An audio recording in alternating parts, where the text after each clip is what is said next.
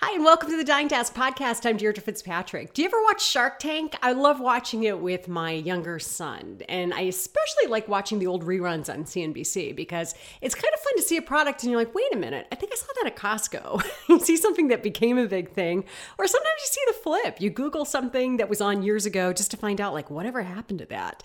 And being an entrepreneur or a creator in a word is just hard. Really, really hard. Because the reality is that a lot of really awesome, great ideas just don't make it. And they don't make it for a lot of different reasons. My guest today is somebody who had a great idea, something that she needed in her life that she couldn't buy.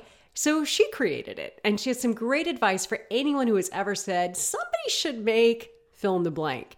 And maybe that somebody is you, or maybe it's not you. Sometimes that's just as valuable to know. Pallavi Gola is the founder of Lark Adventure Wear. It makes basically activewear for kids. Now, obviously, your kids aren't going to boot camp or HIIT classes, but your kids are moving all the time, and the stuff that they wear can make them feel comfortable or uncomfortable. Pallavi's son was only 4 months old when she would notice that he would get really sweaty in his cotton onesies and that his skin was having a bad reaction to that. So she started looking for some different fabrics to put him in, and she struggled to find kid clothes that were a little bit more breathable. And that started her down a rabbit hole to realizing nobody was kind of making the clothes that she was wearing, activewear, that would be more breathable for kids. Now, the challenge with adult breathable clothing, also known as activewear, which is making me think of that. Did you ever see that Saturday Night Live skit, Activewear? That's so funny. If you don't know what I'm talking about, Google it on YouTube. Anyway, the problem with the adult activewear is that it takes a lot of chemicals to make that kind of fabric. So that obviously wouldn't be great on little kids' skins. So Pallavi set out on a lark of sorts to make more breathable kid clothes, and Lark Adventure Wear was born. So here's the crazy part. She had zero background in clothing, in textiles. She couldn't even sew. Still can't, by the way. But in 6 years, she has created a fabric called Softtech and a 7-figure online clothing company that is now expanding to adult activewear. How'd she do it? Well, that's what she's going to tell you in this episode. So listen to this episode if you've ever had an idea or something you've wanted to create and you just didn't know where to start. Pallavi shares how she used a background in, get this, the wine industry and hedge funds to figure out a field where she basically was starting from zero. On this Dying to Ask, Pallavi Gola's advice for entrepreneurs coming out of the pandemic, why she is against quitting your day job to follow a dream, how she gives herself grace to make mistakes, how to look at your own resume for hidden skills and maybe will help you start a business, and how to handle the people in your life who might think you have lost it, when in fact, you might be about to find your next big thing. Pallavi Gola, the creator of Lark Adventure Wear, is my guest on Dying to Ask. I'm Deirdre Fitzpatrick, and I've been anchoring morning news for more than 20 years. I thought I had seen and covered it all. Then came coronavirus, a pandemic, anchoring in my living room, homeschooling my kids, and all the things that come with COVID, including a vaccine. It was supposed to get us all back on track, living our best Instagrammable lives. Best lives-ish. The reality is we're still untangling what life looks like in a world post-pandemic. A lot of people describe a sense of never-ending overwhelm and anxiety. Is that just what life is like now? Or are there ways we can get back to living in the now? And this season of the Dying to Ask podcast is asking how we can hit the restart and start living again.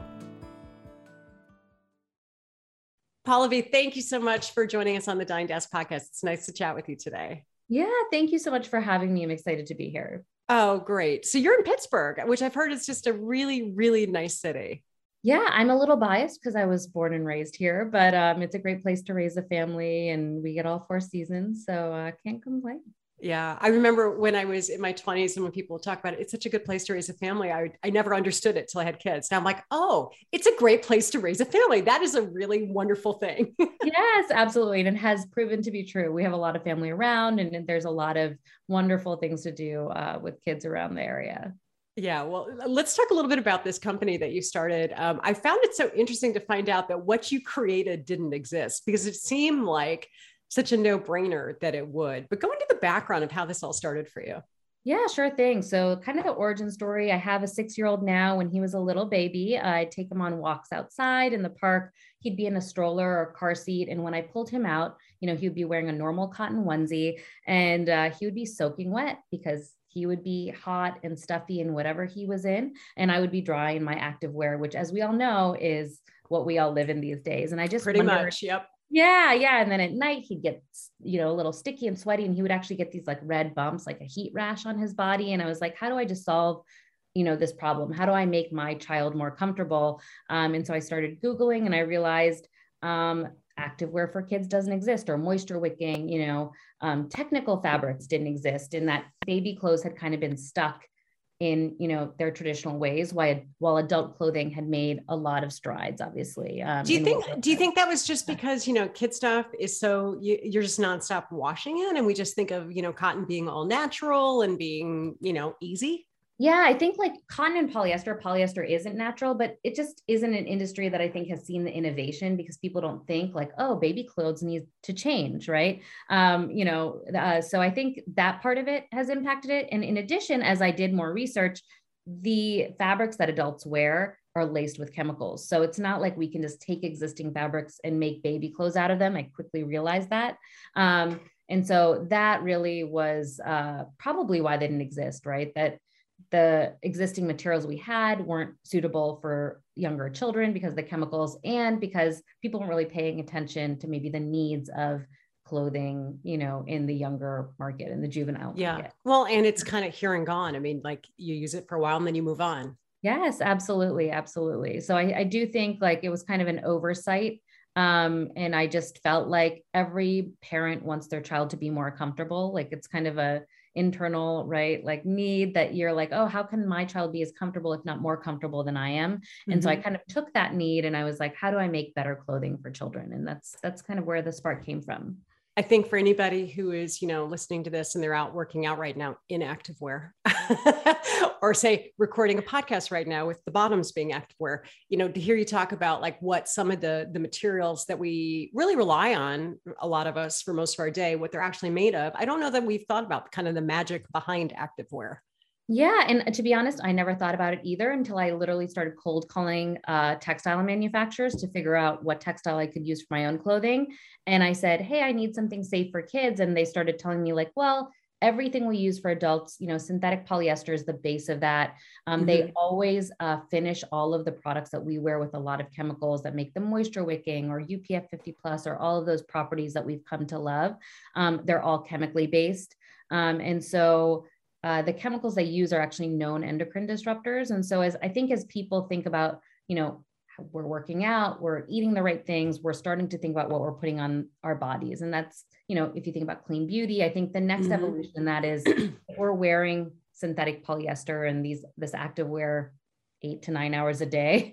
That's conservative, but okay. Yeah, conservative. What effect may that have on our bodies in the long term? And hopefully those are the questions people start to ask. And I certainly started to ask them as I found out what was, kind of lurking in our activewear. Interesting. Okay. The crazy thing though, is you don't have a background in fashion at all. You worked in the wine industry before this. Yes. Yeah. So I think, if I'd seen what it took to get to where I am today, I probably wouldn't have started it, but it took said every entrepreneur ever. Yeah. It took a lot of passion and persistence and really an open mind about, being kind of an early, like not veteran in the industry, starting something totally new. And so I think I just had to have a great outlook on learning and absorbing and being okay with asking dumb questions to kind of get to where we are today. And there's definitely been some hiccups in the road, but, I finally feel like 5 years into this thing, we're a real business, a real apparel business that, is not an early, I guess, like stage company, Right. I mentioned wine, but what your full background? I mean, you're a business person. You worked in hedge funds, business degree. Yeah. So I grew up in Pittsburgh. I went to NYU Stern for undergrad, was a finance numbers person, and worked at hedge funds both in New York and LA after graduating for about 6 years. Really figured out that like I was not a person that only wanted to be behind a spreadsheet. And I did have that idea that I would go back to business school and work for a product driven business. Like I really wanted to have a tangible product, that it was working on our marketing or whatever that was. And so I went back to business school. I actually worked in the restaurant industry before going back to business school, fell in love with wine in California, got a few sommelier degrees. And then after graduating business school was like, I'm going to work in the wine industry. And that's the product that I really care about. So I worked for a very large wine conglomerate in California for a little bit. And then I also worked for Wink Wines, and they were a startup, and they were basically creating their own wine program and wine production program. And so it was the perfect opportunity to take like my love of marketing, my love of product being wine, and my business acumen and kind of put it together. And so that was really where I kind of got my spark for entrepreneurship and said, oh my gosh, the startup world is amazing. These guys had this idea, you know, they weren't from the wine industry and they made it happen. And so I knew that I eventually wanted to start my own business, and we moved back to Pittsburgh. I had my baby, and that's kind of where the story starts for me. And right. I love your resume. It's like so interesting. Every bit of it is so much travel. Just the path. It really is. I know. So when you get the idea and you realize, wow, it's interesting. I mean, as an entrepreneur, when you realize that nobody's doing it, but you know, it's a good idea. It's so, I mean, I would imagine just so incredibly exciting. But where do you actually begin? Because a lot of people, especially moms, will come up with something that's especially child focused or a need that they have. Where did you actually start? I literally started by calling everyone that I knew that either had worked in a store, had worked in apparel. I knew some people that were buyers, you know, and I was like, what do I need to know about making clothes? What do you know? Who can you connect me with?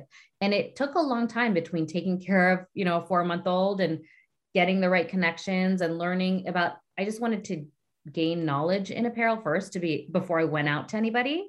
And then once I felt like I knew enough about like, okay, this is how I would like get a fabric made. This is the process of making clothes. This is how it would finish. I still have learned a lot since that early kind of knowledge. I was like, let me just cold call textile manufacturers, because I knew the first step to solving my problem and kind of keeping my eyesight on what is the end result. I want a better product for kids. I started calling textile manufacturers and telling them what I needed out of the fabric and whether it was possible. And 95% of those calls were like, that's not possible. And then I found one person after about 100 calls that was like, I think there's something we can figure out here. And it only took one person to say like, I'm willing to work with you. I'm willing to make a fabric from scratch for you, one roll, and send it to you. And so I started talking to that manufacturer in China. Well, he had an office here and he would import it from China. And then I found like an LA manufacturer, because I was like, didn't have the quantities to go to Asia and make like a full, you know, truckload of product. And it just was baby steps. It was like, let me just make a list of things I have to do. And it may take a while, but I just need to check through the list, you know, just make a plan as to how you get to the end goal. And it might take you a lot longer than expected, especially as a new mom. But if you kind of just have your eye on the prize and give yourself grace and patience, I think that's hard to do sometimes whenever you have a goal, but you say, you know, like, this is where I want to end up. And I just need to slowly make my way down this path that I've created for myself, and be okay when the path is a little zigzagged, like my life is. Well, it tends to be a lot more fun when it's a little bit zigzagged. I think the fun stuff happens in the zigs. Definitely. But also I think like, you know, it can be really, you know, kind of hard as well, right? Like you hear no's a lot. You hear no's a lot in the path to entrepreneurship or creating a product. You hear no's from customers. You hear a lot of negativity. And I think great entrepreneurs, and I'm always listening to business podcasts and trying to be better, but I see this whole thing as a huge experiment. And that's what's gotten us to 7 figures. Like I can't make the lows feel really low to a point where I can't get back up, right? It just has to be brush it off, take small risks and keep going. So when you find somebody who gives you the yes and says, I think I can do it, how do you get from, I think I can do it, to actually coming up with the fabric when you're trying to figure out like what to put into it? How did that I mean, I had to rely on them because I definitely didn't have the expertise. I said, this is what I want the end result to be. They said, you know, bamboo is a great place to start. I actually had never heard of bamboo. And even though it's come into popularity over the last couple of years, you know, a lot of what I had heard about bamboo is that it's like very delicate and hard to wash. And I was like, I don't want that product for parents that are busy, or, you know, that doesn't seem like a product that would be easy to deal with. And it has to be easy, but it also has to be functional. It has to do what I'm going to do. And so, you know, I used a lot of words, to be honest, because I didn't have the technical expertise. And then they said, okay, let me go back and try this blend and try this knit, and then I'll send you a roll and you make clothes out of it and you tell me if it works. And so then I had to say, how do I make clothes? And I have fabric, check. How do I make clothes? Oh my gosh. Could you even sew?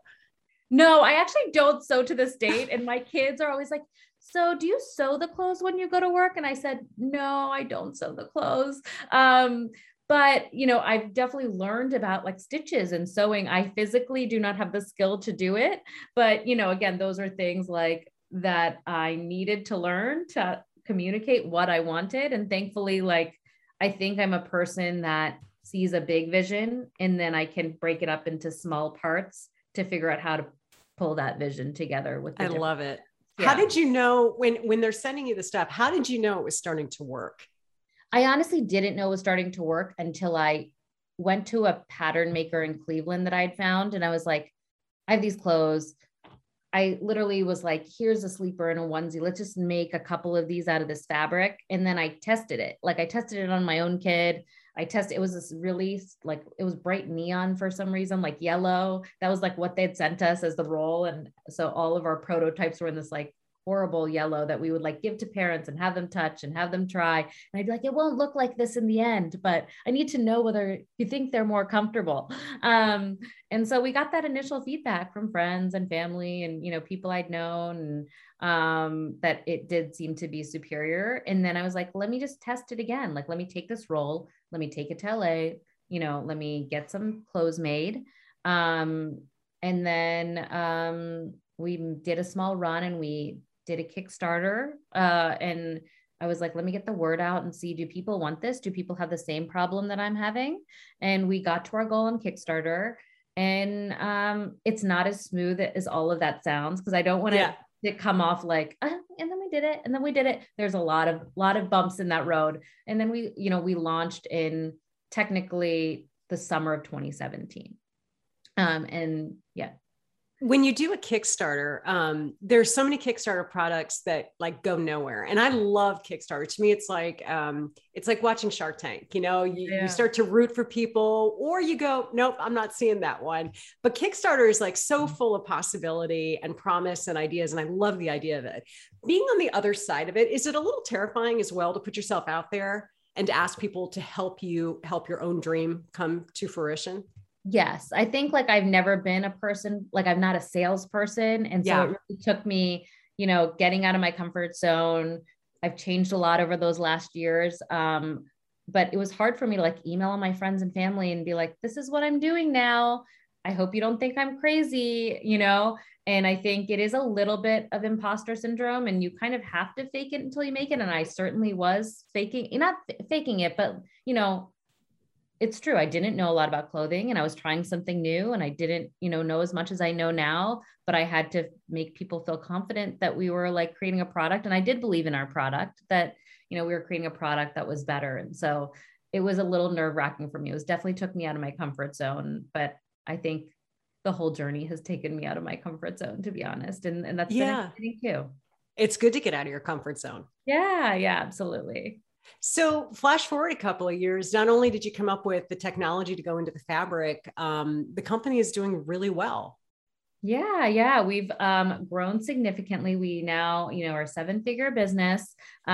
We have grown from being, 0 to 2 years old in sizes to actually we go up to 10 years old in kids, and women's is actually a huge part of our business as well, because as moms, tried our clothing for their children, they were like, I want some of this for myself. And so we have so many loyal customers. We have a huge community of moms that love our clothing, and we're one of the main brands in their closet. And so it's always helped us to make clothes for them as well as we grow.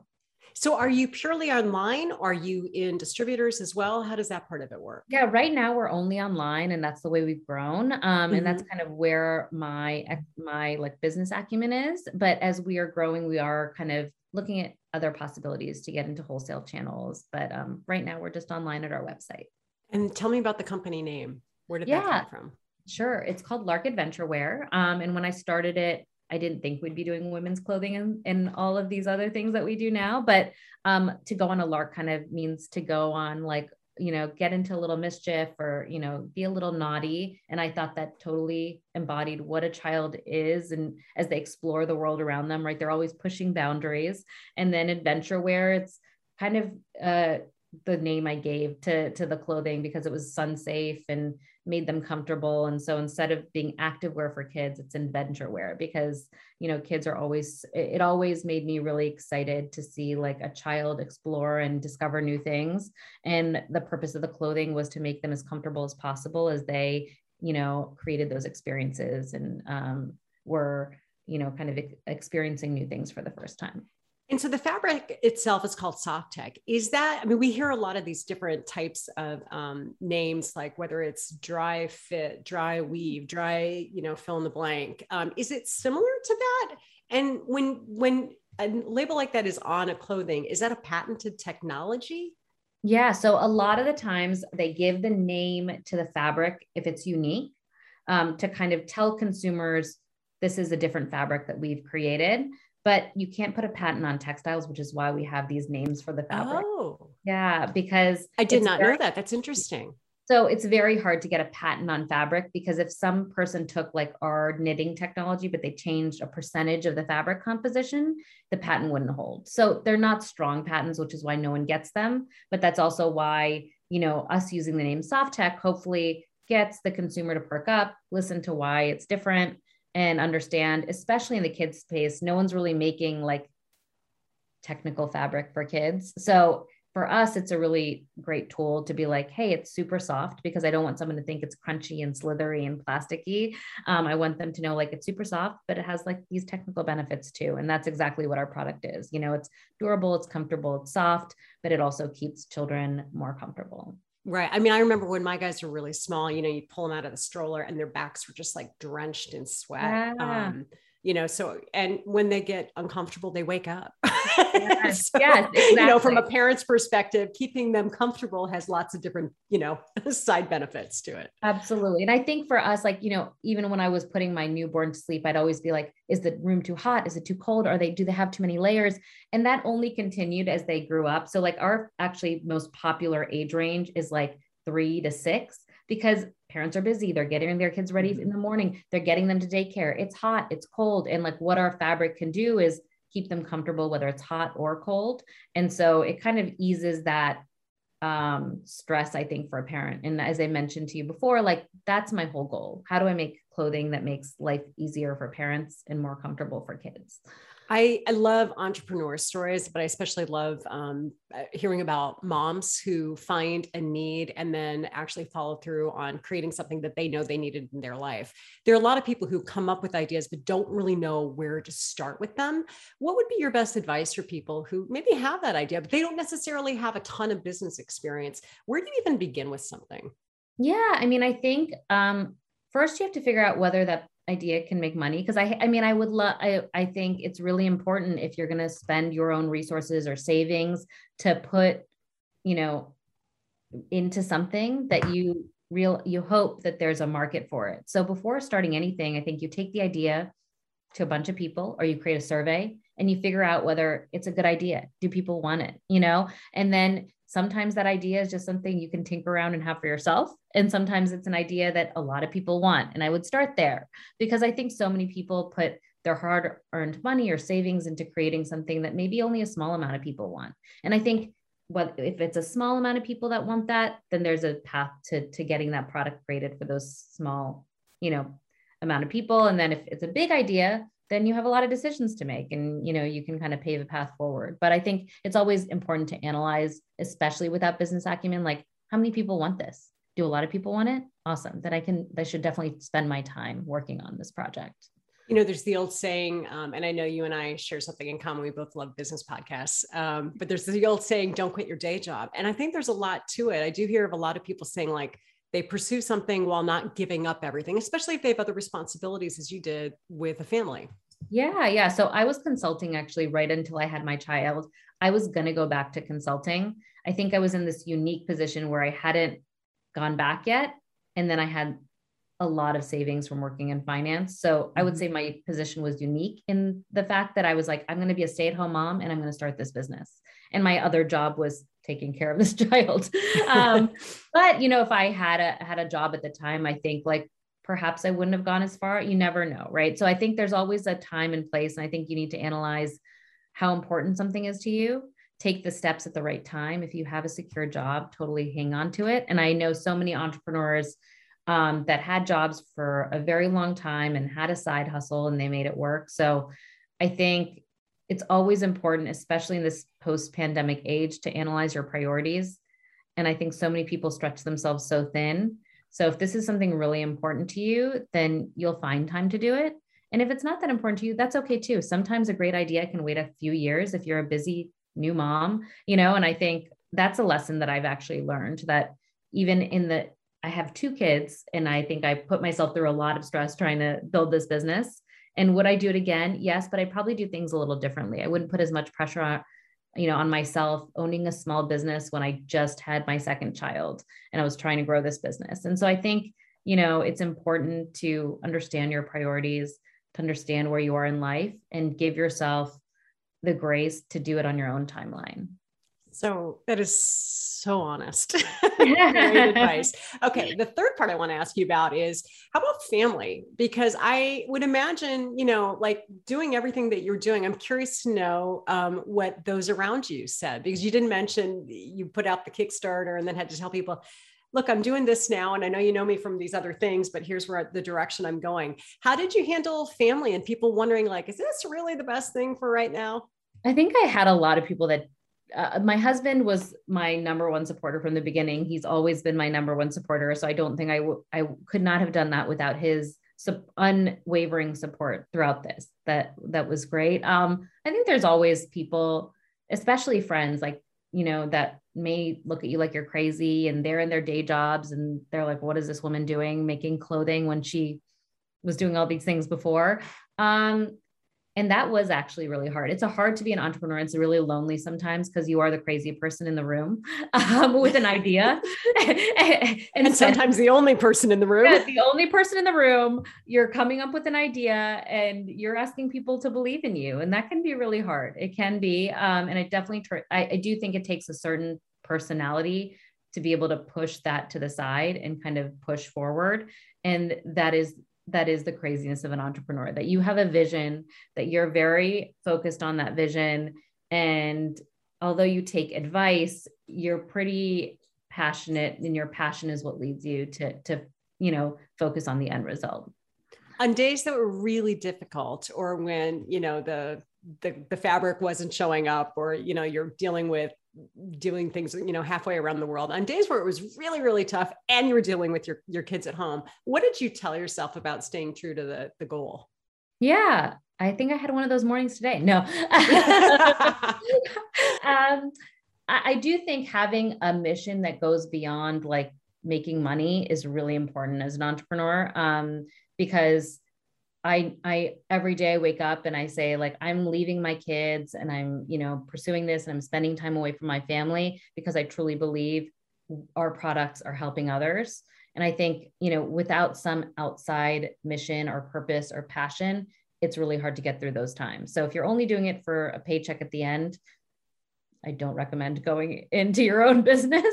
I think if you're doing it because you truly believe in the product or what you're creating or how you're serving others with what you're trying to create, that's honestly what does help when it's not going so well. Where do you see Lark going, say, in the next 5 years? Yeah, we have not taken any outside capital, but we are trying to raise some money right now and to grow and scale. And so I think, getting into retailers, we've only been online to date, growing our women's business, which has been really promising. And as I mentioned, focusing on an underserved woman who like maybe has a different body type or is changing in their bodies and making them feel confident. I think women's is a huge opportunity for us. And I think continuing to just come out with new products that help parents and kids. Oh, it's really interesting to find out your background, and thanks for sharing it. I appreciate it. What's a good way for people to find out more about Lark and also to keep up with what you're doing? Yeah, I actually share a lot of my life on the Lark Instagram at Lark_adventurewear. And then definitely check out our clothing at larkadventurewear.com. It's super soft and comfortable for kids and adults now. Oh, well, thank you so much. It's really nice to chat with you, and I wish you the best of luck. Thank you. I appreciate the opportunity. You can check out Lark Adventurewear on Instagram at Lark_adventurewear. Pallavi's family is Indian, and her kids have a really cute video on Instagram right now explaining an Indian tradition that welcomes spring. It is seriously one of the cutest things I've seen in a long time. I think I've watched it like 17 times straight. Price-wise, the line only available online, and I would say it runs, I don't know, somewhere between Old Navy and Gap Kids. I would say that's kind of the price point that they're looking at there. If you like this episode, please take a second, screen grab it, and share it on your favorite social media platform. And as always, if you could leave us a rating or review wherever you're listening to the show, that would be so helpful. And speaking of helpful, thank you, Brian Lau, for always being our awesome show editor. We'll catch you next time on Dying to Ask.